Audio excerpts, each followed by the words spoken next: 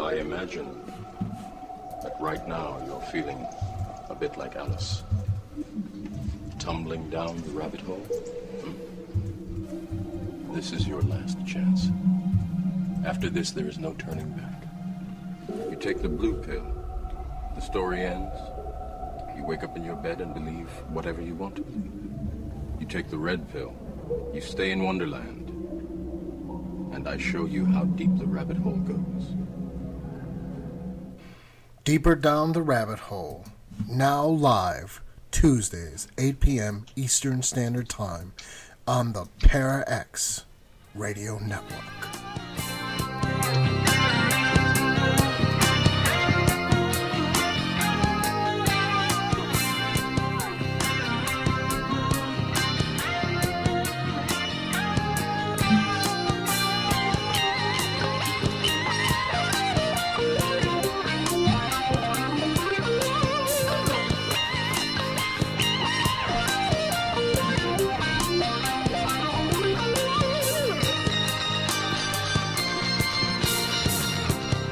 Welcome, this is Deeper Down the Rabbit Hole, and you are here with my fine co-host, Jason Colwell. And I am Andrea Vitamus. In case you were wondering, we plaster our names all over the websites and our show. Tonight we have a very special guest, and I'm happy to have her on the show because this is a topic I'm interested in occasionally when I have time. The topic tonight is actually on the Kemetic religion, and the expert we got today actually has formal education, an actual master's degree in Egyptology, and if I said it wrong, I'm sorry. She leads a church. I have to look this up because, again, everyone knows I kind of am scatterbrained after work, but she actually leads a Kemetic orthodoxy in the House of Nejer. And I might have said it wrong, and I apologize. And as well as that, she is an initiated Mambo. And without further ado, she's actually started the group which will become the Kemetic Orthodoxy in 1988. So she has been doing this a little while, more than a little while, for a long time. And without further ado, this is Reverend Tamara. How are you doing tonight? Hi, I'm good. Thanks for having me on the show. I appreciate it. So, let's start at the beginning. How did you get into the worship and study of in ancient Egypt and the religion of ancient Egypt? The study came first. I was interested in Egypt even when I was really small. The very first thing I was interested in was actually astronomy, and I wanted to be an astronaut. I was born on the day that they landed on the moon. Well, that's kind of cool. Yeah, in July 1969, so astronauts were a thing when I was a kid, and one of my aunts at some point got me a book. I don't even remember what book it was anymore, but it was a book that talked about stars and various things having to do with stars, and it mentioned the pyramids, and so all of a sudden I was interested in Egypt. And I had been interested in Egypt for a really long time. At some point in my teen years, when I was questioning religion in general, after my grandfather died, some things happened that made me think about whether or not I was in the religion I wanted to be in or not, and what I thought about God, what I thought about spirit and general things. And at that time, I was probably about 15, I made the acquaintance of Lady Olivia Robertson, who founded a group called the Fellowship of Isis, which is it's a network. It's strictly a network for people who worship goddesses. And I had written her a letter, so I'd heard about her, and I'd written her a letter just out of curiosity saying, wow, is it really true that people still worship Isis? She wrote me back. She said, yes, there are thousands of people in the world who worship feminine forms of deity and various things. And we started a conversation that went on for years and years. We're still friends. She's a lovely person. And as part of that discussion, I started to think about Egyptian religion in more than a scholarly way. I started to think about things like, well, why is it that these gods are no longer worshipped? Is it that they're not suitable, or that they don't exist, or is it simply an accident of history? If Cleopatra had won the Battle of Actium, will we all be worshipping Isis? I didn't know. So I was kind of curious. And I started to look into it, and eventually I went back to school after my first degree I actually got was in writing, and I had worked in the media for some time, but I had always been interested in Egyptology. I'd taken some classes from the Field Museum in Chicago, and my teacher there encouraged me to go back to school and get an Egyptology degree. So I did, and I learned. And that was a master's degree that took you 6 years, so it was not a small commitment. Actually, I have 2 master's degrees.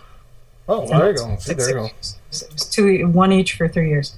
The first one is strictly in Egyptology, and I got it at the University of Chicago. And the second one I got in Coptic Studies, which is actually the later period of Egyptian history, basically the transition period between what you consider Egyptian paganism and Egyptian Christianity. Huh. So yeah, they had two master's degrees in Egyptology then. Yeah. I'm working on my doctorate right now. I'm trying to connect the two. I'm trying to figure out what parts of Coptic Christianity, which does still exist, and it's actually quite popular in Egypt. There are things that they do. I've attended some of their masses, and there are lots of things that they do that they claim come from antiquity, that they basically kept them and Christianized them. And having gone and seen some of the masses, I agree. They're real. And that's part of what my study is about. I'm specifically looking at liturgical music. They claim that some of the hymns and the music that they sing, the tunes, the harmonies and the music themselves come from antiquity, and then the words were changed to make them more Christian. That's I'm trying to prove. That would be an awesome study. Yeah, I'm trying to see whether it's true or not.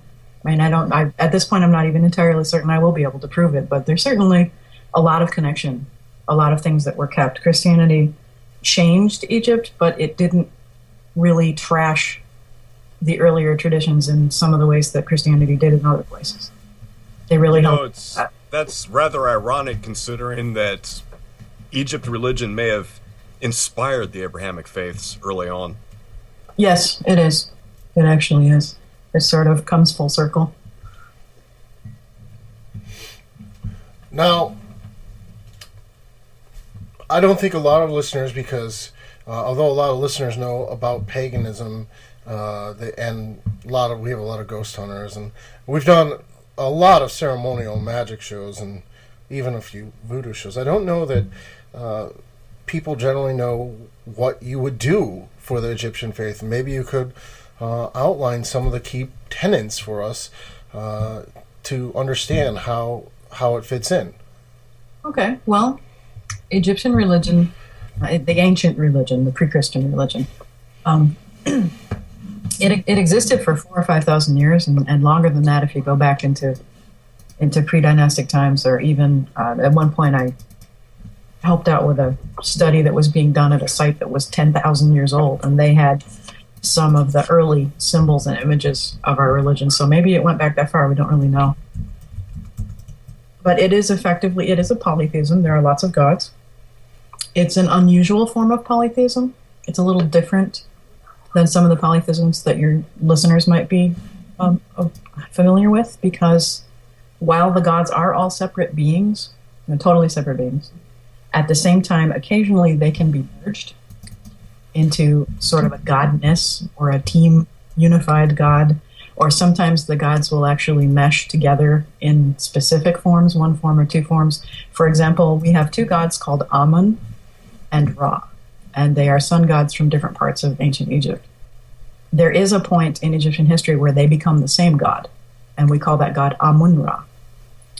And if that isn't enough to bend your brain, then there's this idea that while Amun-Ra exists, Amun and Ra still exist as well. All three of them become existent. They're just all different. That's a different kind of polytheism. I mean, in Greece, you never have Zeus and Hermes ever become the same guy.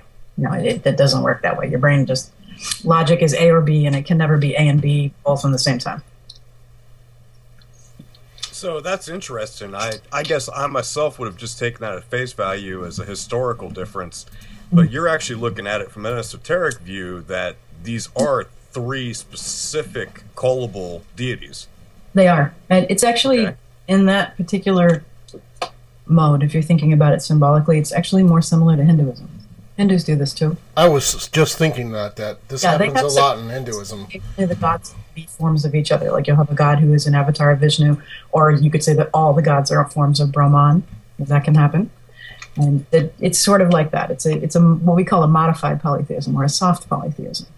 it doesn't deny that all of the gods are separate, but it also admits that occasionally there are symbolic, esoteric, deliberate reasons that the gods might merge, and it might not be permanent. It's kind of interesting. You can think about it all day if you like. But mostly the religion it's more or less there are two religions. There's a formal religion called the state religion, which has ancient texts. We can translate them out of hieroglyphs. They have directions. They tell you how to do things.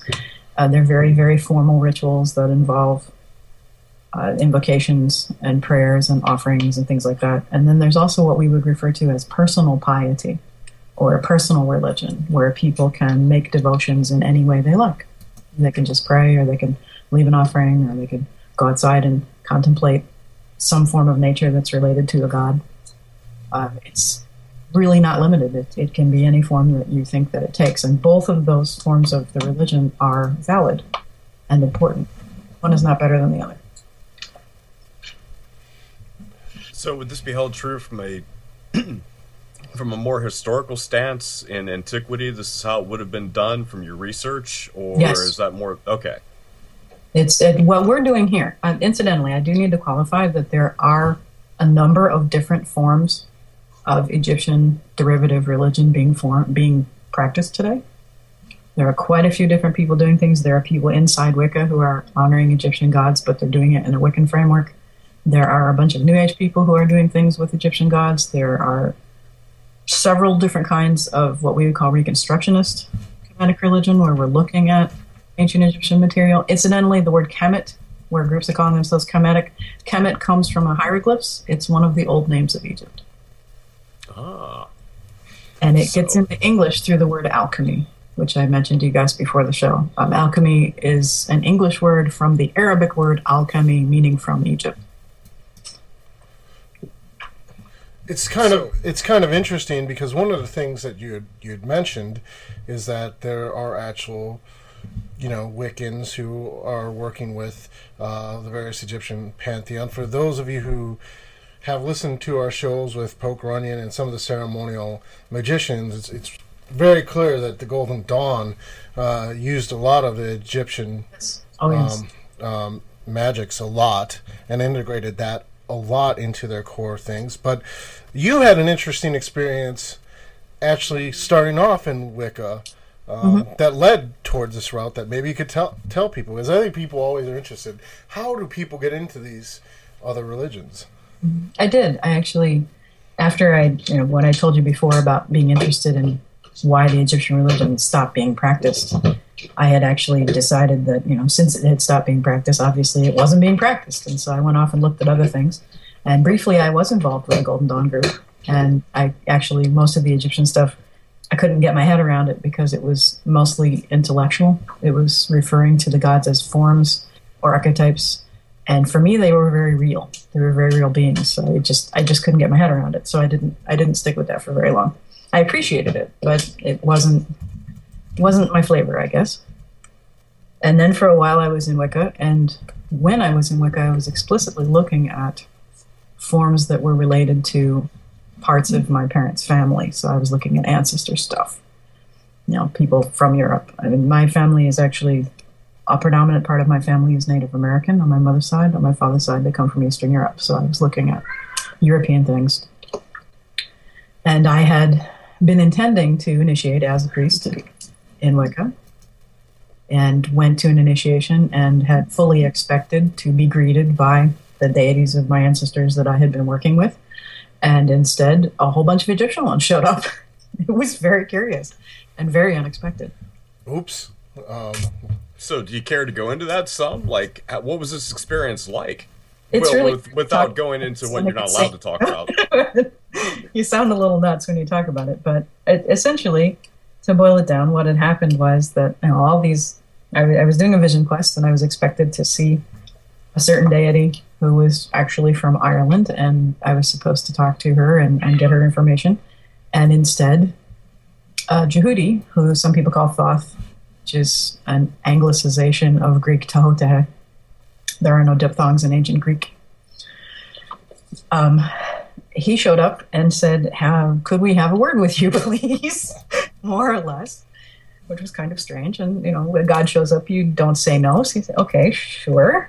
It always goes badly when a God shows up and you go, no, I'm really busy right now. You see, I'm expected to be in this other place here in Ireland. Can you move along? That never goes well. It was very strange. And so I had a conversation with a couple of Egyptian gods, and they said that what I had been thinking all along was possible. It was possible to worship the Egyptian gods, and that they would like that. And so I finished my vision quest, and I went out to talk to my queen, and she said, "What did you see?" And I said, "Well, you're probably not going to like this, but I quit." She said, "What do you mean you quit?" And I said, "Well, this is what happened." And to her credit, she didn't think I was nuts. And she not only gave me her blessing to go off and do this Egyptian thing, she gave me a couple of statues to start our shrine with. Awesome. It was really awesome of her. And it's funny now, I found out that she's also no longer with Wicca. She had some of the same problems with it that I did. It was, again, a little too intellectual and a little too, I don't want to say disrespectful because that's not the right word. But there's a sense, like even just a few minutes ago where you said something about working with the gods. To me, I work with pencils and pens and typewriters and screwdrivers. I don't work with deity. No, deity is not a tool. And so there was something about the mindset that got to me. Well, it depends on people's individual mindsets too. It does. It definitely. I work with Andrea. It doesn't mean I use them. True. I think you use me, man. I think I'm just being used. No, I'm just kidding.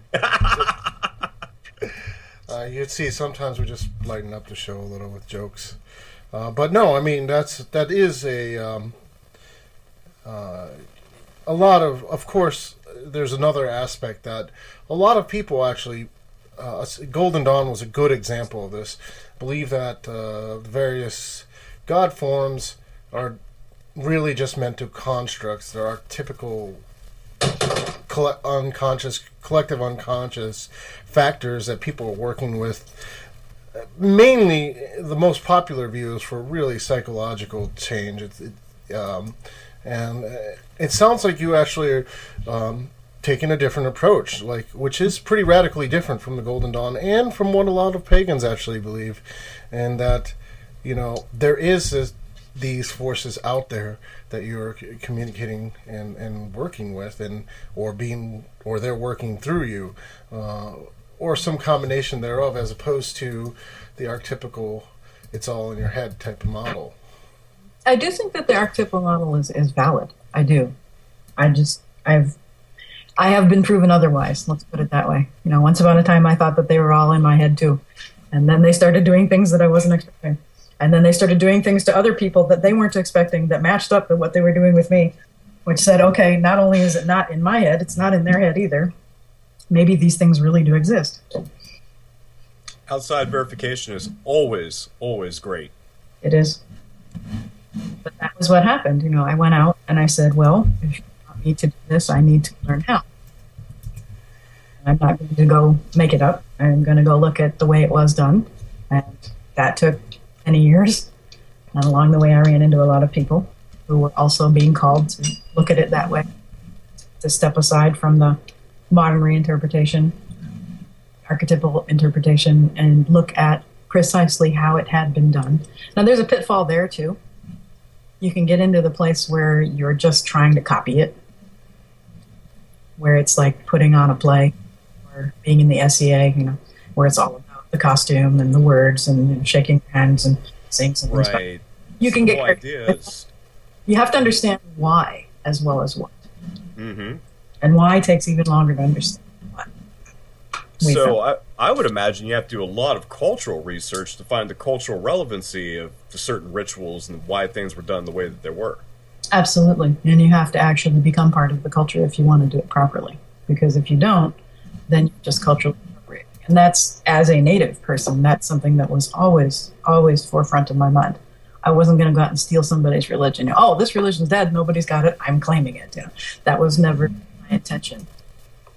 I wanted to look at what they were doing and say, A, is this still valid? And B, if it is, how can we do it in a respectful way?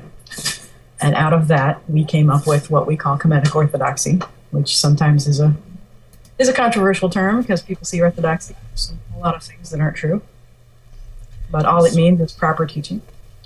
So, as a magician, and I think a lot of people will find interest in this, I'd like an example of both a religious form of magic in your tradition and a practical form of magic in your tradition.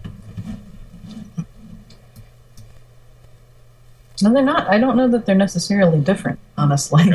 Okay. Well, do tell. In the book that was mentioned earlier, I think, I wrote a book that is actually a translation of 110 ancient texts and explanations about how they're used, if people would like to use them. You can read it as a source material, you can actually use it, or you can just read it because you're interested in Egypt. It's good for both things. In there, the second chapter, the entire chapter is about a ritual of the shrine, a very basic ritual to approach the deities. And it starts out with a purification to prepare oneself to be in the presence of deity. Very simple little prayers. And all of them have practical application. You use them when you go in the shrine to be before the god, but you can also use them for other times. And for example, when I moved into my new house, I said the same prayers over the water before I sprinkled the water all over my house.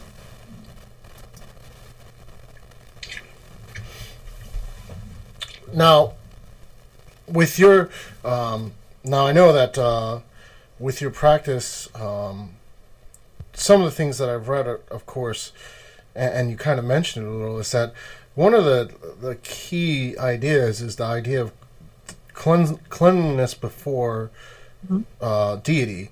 And I think in my own personal reading that keeps popping up with when you actually go back and read other things besides just the Golden Dawn Egyptology.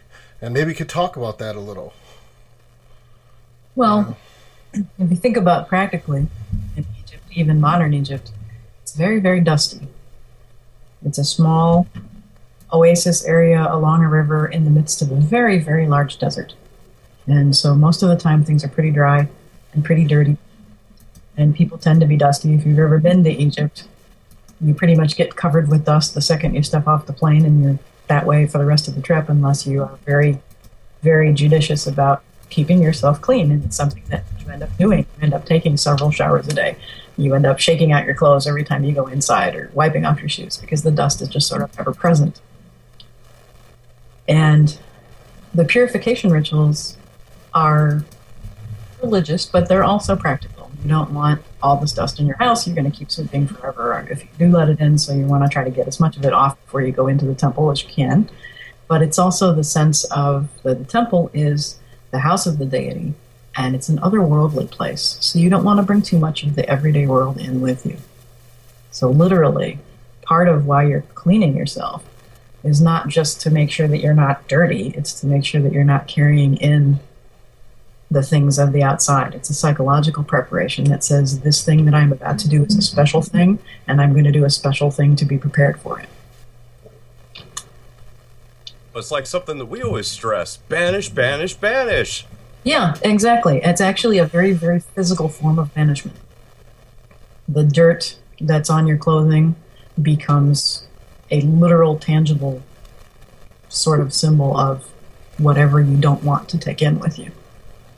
It's just kind of very interesting because, not to go too far into it, but obviously, everyone knows I'm doing bath work, in Jackson, Michigan in May, and I just, with the school, for all the school members, did bath work, which is a voodoo type thing. And again, it's a physical banishment of negative energies, which sounds very similar, actually. It can be. I mean, both traditions ultimately are deriving from Africa, so that makes sense. It's also an indigenous belief kind of everywhere that the physical and the spiritual don't necessarily have to be completely separate, that physical things reinforce spiritual things and vice versa. But that's also why we don't just clean. It's not when we have a purification ceremony like in the book, when I talk about you take a shower. That's your physical cleaning. But then you also say some prayers over the water before you put the water on yourself. So there is a spiritual component to it. It touches both. So we like to talk tech here. Okay. When you're saying these prayers over the water, Mm-hmm.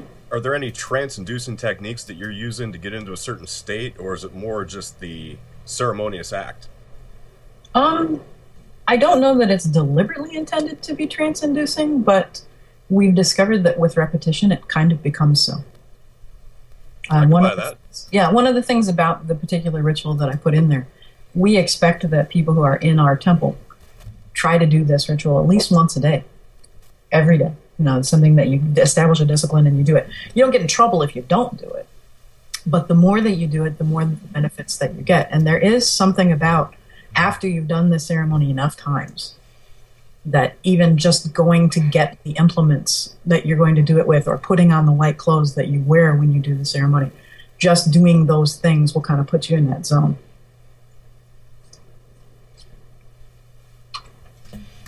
Well, that's certainly been my experience, and that's been other people's experience. I mean, obviously, that's probably one of the roots of actual Western ceremonial magic is also the repetition. Builds the neural structures to be able to activate the energy. So that's certainly something that we're familiar with, and we're not. It shouldn't frighten anyone away. Right, and from a magical standpoint too. For us, for this ceremony, we have probably about 600 members in 30 different countries in the world. So at any given time, if you are doing this ritual, there's probably at least one other person somewhere else in the world doing it too. And then occasionally we'll have ceremonies, group ceremonies, or holidays or things where there are large groups of people doing it at the same time. So on a spiritual level, everybody's kind of magnifying this effect. The more people who are doing it, the more magnification the effect has, which can get kind of neat. We actually, at one point, I did an experiment with a bunch of my students, and I said, okay, this month, everybody's going to try to do this as often as they can. And lots of people had never even tried it before. They had the ritual, but they, for whatever reason, they decided never to do it. Started doing it at that point when other people were doing it at the same time. And it seemed to have this really positive effect. People got better dreams. They had better luck in their lives. Just sort of nice positives magnified. And it certainly can't hurt. It doesn't seem to hurt at all. Go before a deity and pray. It's really nothing fancy. It takes about 20 minutes. It's an interesting thing is that I always tell people that it only really takes about... A lot of this stuff only takes about 15 to 20 minutes, and it's the daily repetition. And it's kind of like, I'm glad you're saying that because it's one of the things we actually tried to stress early on in the show about a lot of the magical work only takes about 20 to 30 minutes a day, stuff like that. It's hard to get people to do that nowadays. With Twitter and 140 characters in 3 seconds and broadband internet, nobody wants to sit still for 20 minutes. Oh, that's so long. What will I do?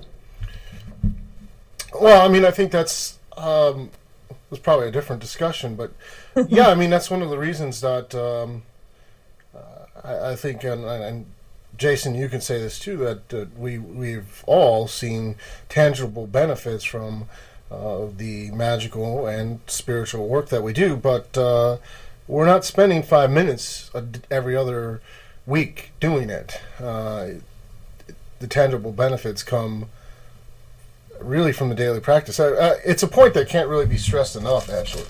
Yeah, you have to make it a priority if it's something. It's true of anything. Now, go ahead, Jason. I was just going to say, it's been my experience over the years. And my years are limited, I will admit, but, 20 minutes a day of just purely meditation can have huge impact on one's life. If you really want to get started down the magical path and any one of these paths, yes, folks, you just have to set aside at least 20 minutes a day that you're going to do one thing and see how that impacts you. Mm-hmm. Once you see the results, and it's kind of like working out, if you walk away from it for a while, the results will decrease, and you'll find that out through experience and build from there. One of the things that I had personally asked you to do was, because you have a wonderful book of very beautiful hymns. You should plug your book right now. So. Okay. But it's called Ancient Egyptian Prayer Book. See, so it's there you go. But I got a chance to get a copy of it, and I thought, we had other priestesses come on our show and actually read hymns or poems or stories that they had written about their faith, and I'd asked you to come on the show if you could and give our listeners a blessing, a chematic blessing of one of whichever blessing you would like to give our listeners who are listening from one of the hymns. Okay, I can do that. Today in our Egyptian calendar is a holiday to Amun-Ra, who I mentioned earlier, who is the king of the gods and a deity of the sun and kingship and power and all kinds of neat things. And prayer number 71 in the book, there are 110, but prayer 71 is a blessing from Amun-Ra that I translated out of Egyptian it was actually not found in Egypt. It was found in Nubia, which is now Sudan. And it was written by a Nubian king, a Kushite king. But it's really beautiful, so that was why I included it. And it was probably, I'm trying to think about when, probably about 1200 BC. So this is pretty old. And this is the prayer. O Amun-Ra, who finds the sun, swift of stride, who comes to him who calls, grant me a long life without illness. Turn back any who plot against me. Honor my mother and bless her children on earth. Grant me prosperity, a good harvest, an inundation without trouble, and may the land be good in my time.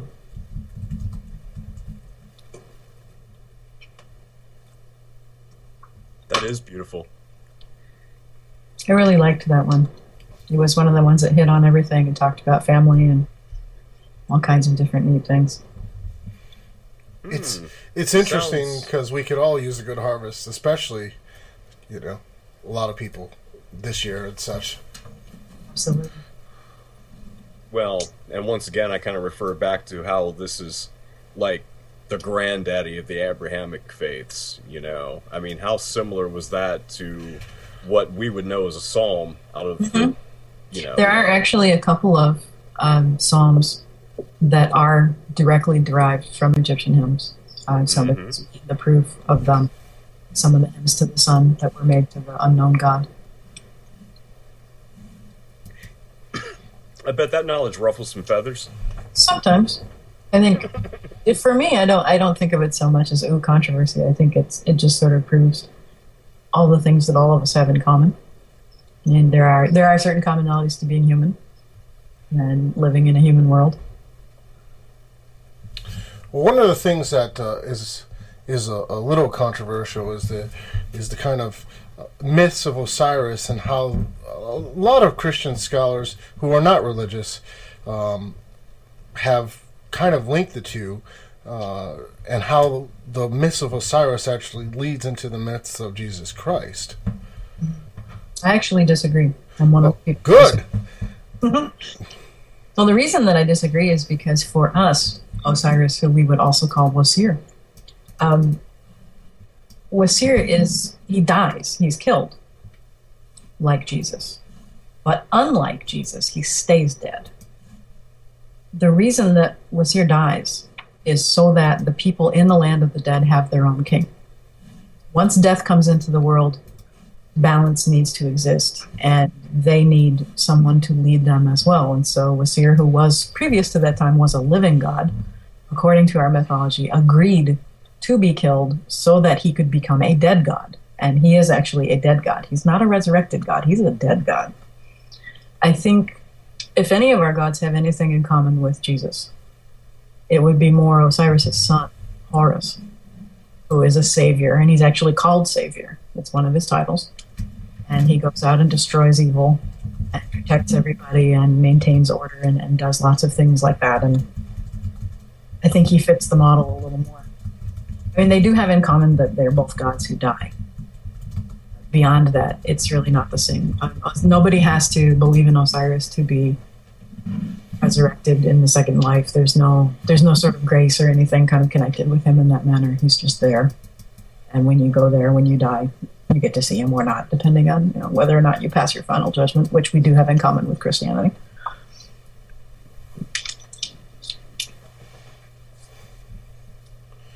So in the Kemetic faith, what is the repercussion of not passing your final judgment? Well, you cease to exist, which for us is the scariest thing possible. Any sort of punishment would be bad, but in theory, you would assume that at some point it would end and you would get to continue to exist. The worst possible thing that could happen to you would be for you to cease existing. And anybody who's seen the images of the final judgment, symbolically they're rendered as a person's heart, which is the seat of their emotions and their memories, being weighed on a scale against a feather, and the feather represents truth. The heart has to balance with the feather. It can't be too heavy, and it can't be too light. Now that made it into English as well. We talk about people having heavy hearts. Oh, okay. Yep. That's true. You can't. You don't want to be too. Any number of things that make your heart heavy. You don't want to be too sad. You don't want to be too guilty. You don't want any of these things to hold you back. But at the same time, you don't want to be too cavalier or not care about things. What's valued is a balance. Being in the center of that. Being able to know what's going on in your life and be in control of it and be responsible for it. And at the judgment, you have an opportunity to answer for those things. The gods will look at you and say, this is your life. This is what you did. What do you have to say about it? I like to think that they're pretty forgiving. They seem to be. We don't really have an image of angry gods. I mean, considering a bunch of the other gods from that part of the world, the Egyptian gods are actually a fairly friendly bunch. They do seem to like people, genuinely. But if you were to fail that test, there is a creature called Amut, which means the devourer of the dead. And Amut is depicted as a composite animal. She's part hippo and part lion and part crocodile and part something else, like a snake. All the things that people are afraid of. So she's this giant, dangerous thing. And the heart is given to her. And then that person doesn't exist anymore. Their memory is extinguished. That's a very scary thing for us. Well, that brings some interesting points. And I think to take a step back from that, maybe we should talk about the Egyptian cosmology and how people would interact with the universe in the Kemetic faith, as opposed to how people interact with the universe and how people interact with their soul in more Abrahamic faiths. Oh man, that was a tough word. But seriously, I mean, maybe everything when I've done my own research, it seems like they would have had a very different view of the soul than we do in modern times, and a very different view of generally how the universe works. We do and we don't. I think one of the big things that I noticed that's a difference between a lot of Western thought and a lot of Egyptian thought is that we don't, despite the assumption that Egyptian religion is all about death and the afterlife, which comes directly from archaeological problems. When all you dig up is tombs, you assume that people are fascinated by them. That's not necessarily true.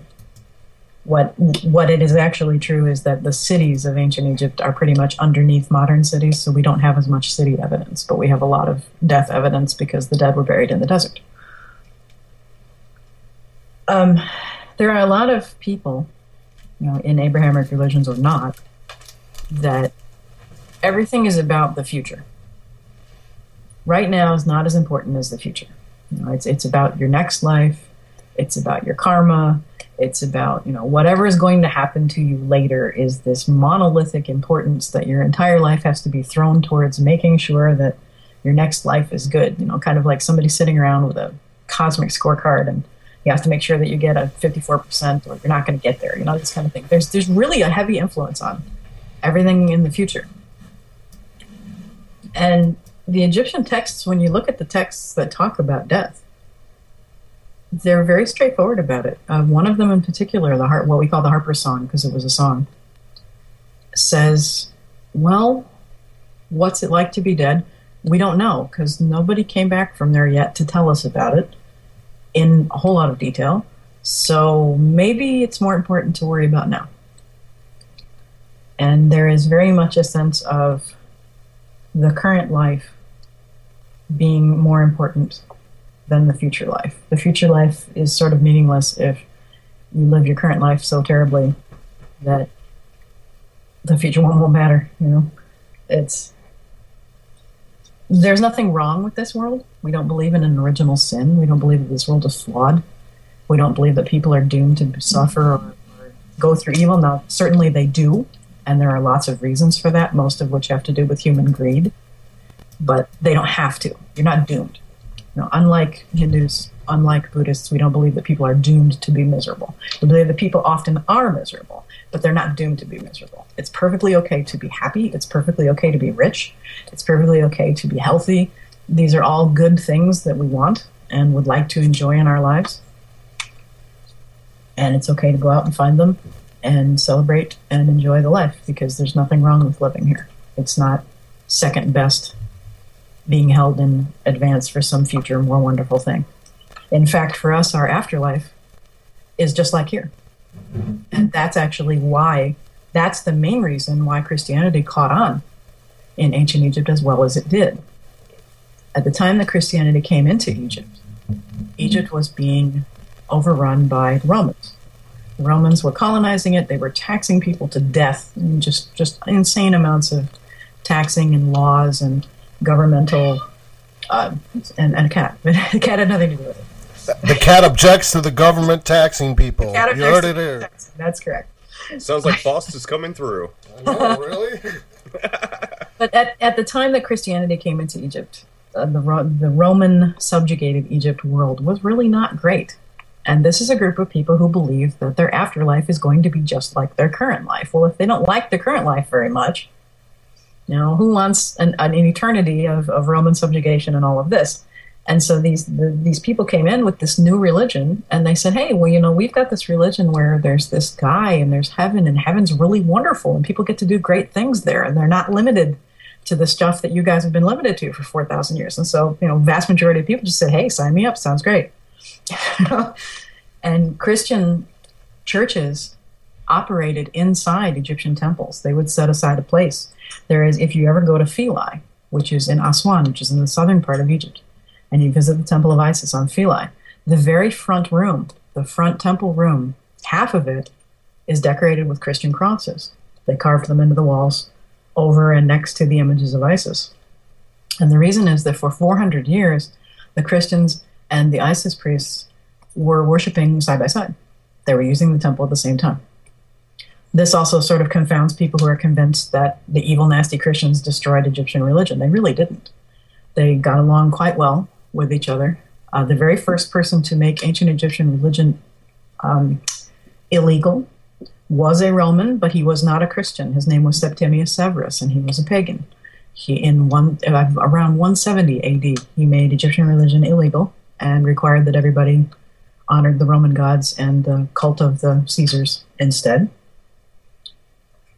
Theodosius was the man who shut down the temples in the 5th century, and he was a Christian, but it wasn't necessarily because of Christianity that he did it. They were more concerned about the fact that the southern temples were being overrun with large numbers of Nubians who were not Roman friends or Byzantine friends or friends of anybody for that matter. And it was more of a political movement than a religious movement. You know, there was a religious involvement, but it wasn't the sort of thing that people have built it up in their heads. You know, like Cecil B. DeMille with Roman soldiers running in and stabbing all the pagan priestesses and stuff. I mean, this really didn't happen. This was not the way it happened. It was gradual. A lot of it was mutual. A lot of Egyptians were very happy to convert. And as I've been finding in my studying, they kept a lot of their old things. A lot of Coptic Christianity keeps a lot of the ancient symbols. They just add different meanings to them. It is a common misconception that Christianity came through and was purely responsible for a lot of government upheaval, a lot of traditional upheaval. where, yes, from a historical stance, most of the upheaval was government-based with the facade of Christianity. So it was, and it was in some places. In some places, when the Christians came in, they really did wreck the place. That is absolutely true. Not necessarily the case in Egypt. Things in Egypt were far more complicated. We've got about 15 minutes left for the show, and I know one of the things you had mentioned is that there's the state religion that anyone can do. Not anyone can do, and then there's also a version where people are doing devotionals themselves of various flavors. And maybe you could just walk through, if people have a calling to some of the Egyptian gods, some things you would do if you were just starting out to get more into it. Okay. Well, the first thing that I always recommend is to get to know the ancestors. And even in ancient Egypt, not every house had a shrine to a god, but every house had a shrine to their ancestors. You have found the images. Usually they would have just a plain statue. Sometimes it's just a bust, it's just a head and shoulders. Sometimes it's an actual statue of a man or a woman. It doesn't have a name on it. It's not any specific person, but it's just an image of a person. And they would put it in a little niche somewhere in the living quarters and put flowers in front of it, and on certain days burn incense for it and say prayers to the ancestors that it represents. You don't have to do anything that formal. You can start, some people come to me and they say, well, I don't really have a very good relationship with my ancestors. I don't know where to start. The greatest place to start actually is genealogy. Find out something about your family. If you can, go to older members of your family, your parents, your grandparents, aunts, uncles, anybody, ask them, where do we come from? What do we know about the people that we come from? And if you can find out actual names, that helps. If not, if you find out that your family's from Croatia, find out something about Croatia. What were those people like? Where did they live? What kind of things did they believe in? What sorts of things did you get from them? When you think about the things that you've gotten or learned from your family, what sorts of things do they provide you? You exist because of them. It's a little harder if you're adopted. We know that you don't always know where you came from. You might have some vague idea, but you don't have much. But the nice thing about being adopted actually is that you end up with two families. You have the ancestors of your blood, and then you also have the ancestors of your adopted family. You get them too. And if you think about it, if your parents are your ancestors, and then their parents and their parents and their parents, if you sit down mathematically and you look at that after 10, 15 generations, you're talking about hundreds of thousands of people that you're related to. And you may be related to a lot of other people that maybe distantly. Eventually, we're probably all related to everybody. You don't have to know your ancestors. That's the other thing. Some people say, well, I don't have anybody in my family who died. I don't know anybody in my family who died. You don't have to know them personally. It's a little harder to get to know them if you don't have names to work with. But you can do that when you go to your ancestor shrine or you sit down to have a conversation with the ancestors. You just say hi to whoever you are. All the ancestors I know and all the ones I don't know. For us, we maybe once a week we'll sit down, light a candle, say the ancestors' names, maybe offer them some things that they liked in life. For me, that's coffee. I have a couple of ancestors that I talk to quite a bit who really liked coffee. My grandfather was very, very fond of lemon drops, so I'll put some lemon drop candies out for him. Some ancestors don't want to be bothered.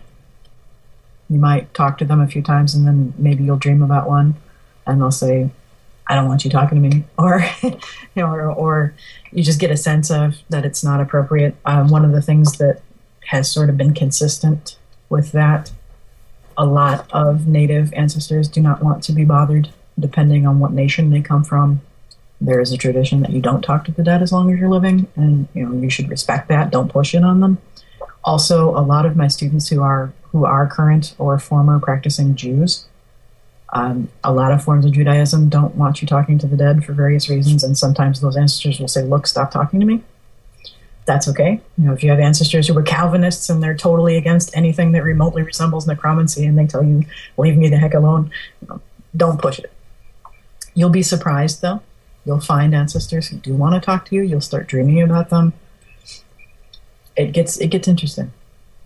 And when you start from there, then you can start talking to gods. You could go your whole life without never talking to a god and still have a positive spiritual experience because there are so many ancestors. And they used to be humans, so they understand human needs.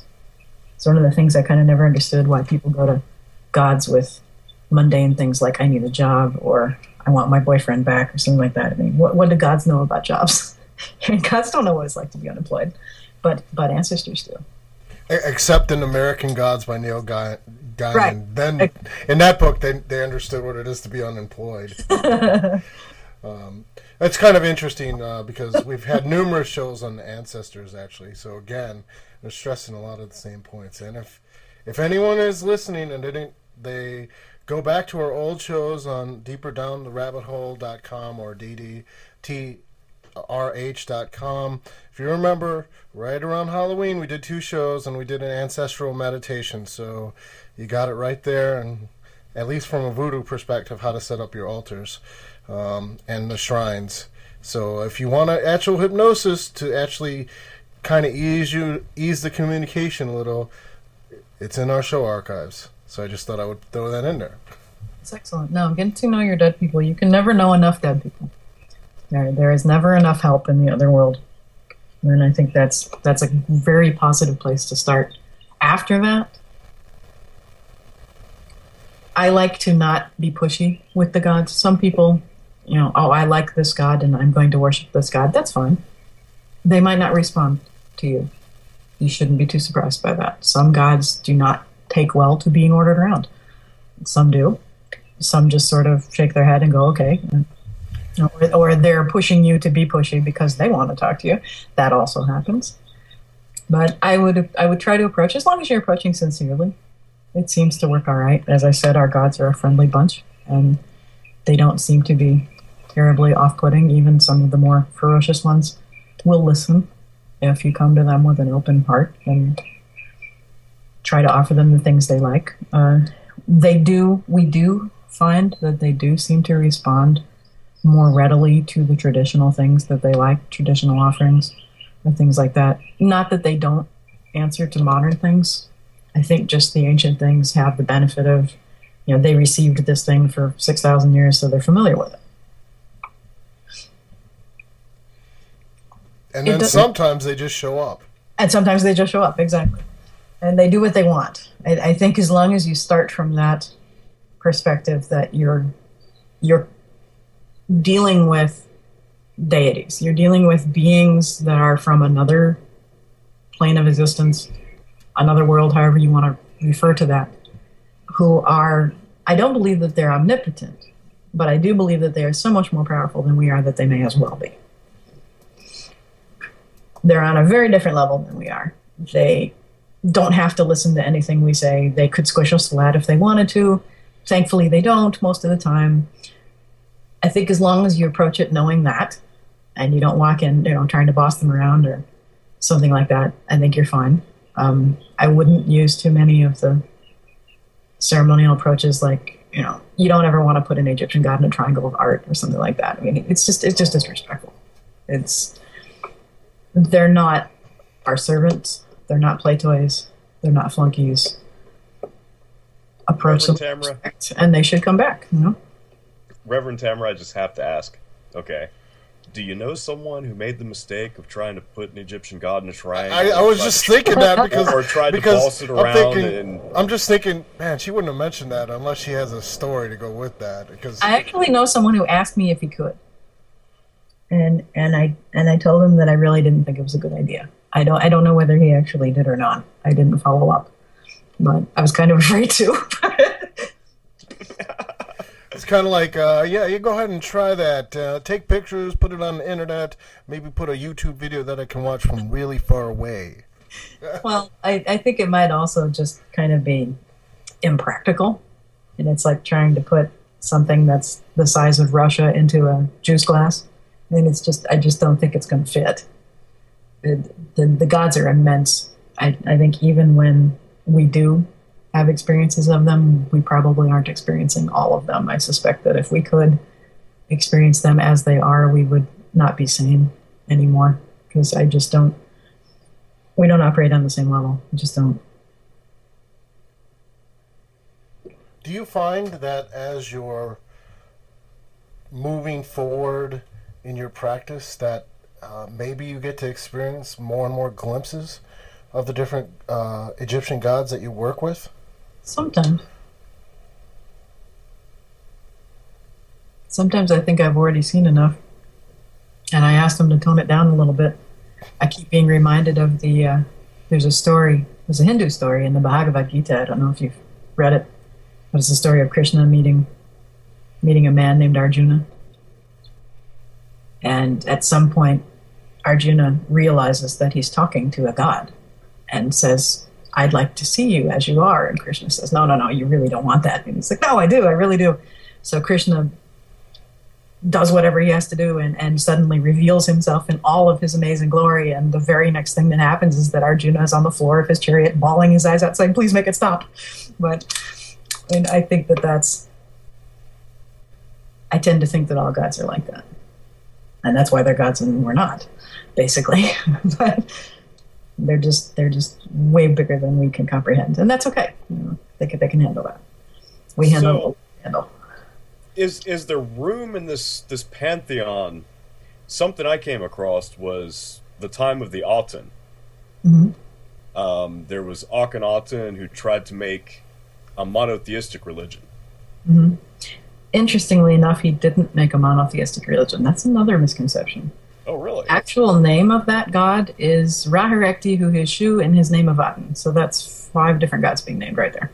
Oh, wow. All being manifest together.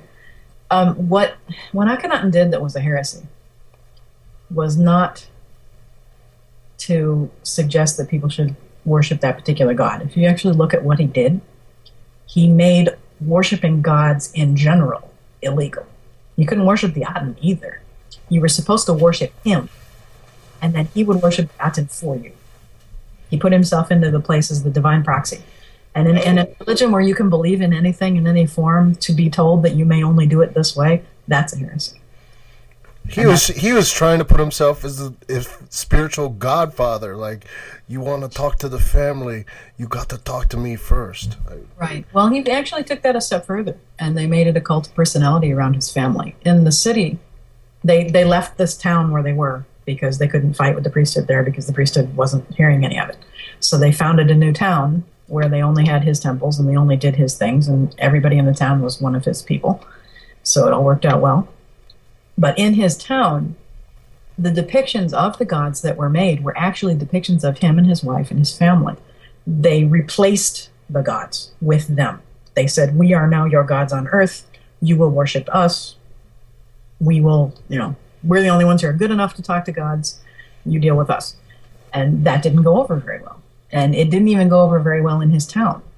Some of the archaeological things that we have from his town, there are some images that were in the houses. They had little shrines to Akhenaten and his wife and their family. And on the backs of them, they've carved in images of old gods. Like they had them hidden in the house where nobody was looking. Oh, sweet. So it's very interesting. It's just, they kind of, there were people in that town who paid it lip service and said, okay, as long as you're alive, we'll do it this way. But as soon as you're dead, we're getting rid of it because this ain't right. But that's really what he did that was wrong. It wasn't, you may only worship one God. It was, you may only worship me, and I'll worship God for you. All right, Reverend Tamara, we have about 2 minutes left. So how can people get in contact with you if they want to? And, of course, the Egyptian prayer book. Amazon will have it on our website today, so you can look it up. It has its own website, EgyptianPrayers.com. That's one word. Our temple, the House of Necher, which is the main temple of Kemetic Orthodoxy, you can find it at netjer.org, netjer.org.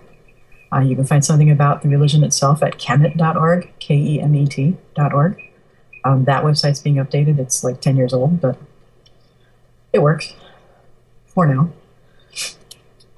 We're around. If people look up my name, they should be able to find me. I actually have my own website at tamarasuda.com. So I do things other than Egypt, as you mentioned.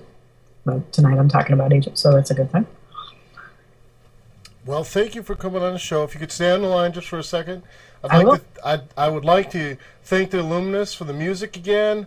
It's great that you wrote the music for us. We thank you every week, and we'll take it on out with the Illuminists. Next week, we may have something special because it's our 1 year anniversary, but we'll leave it as a surprise. I don't think it's next week. It might be 2 weeks, but we'll see. You'll find out over our webpage. Thanks, everyone, for listening. Have a good night.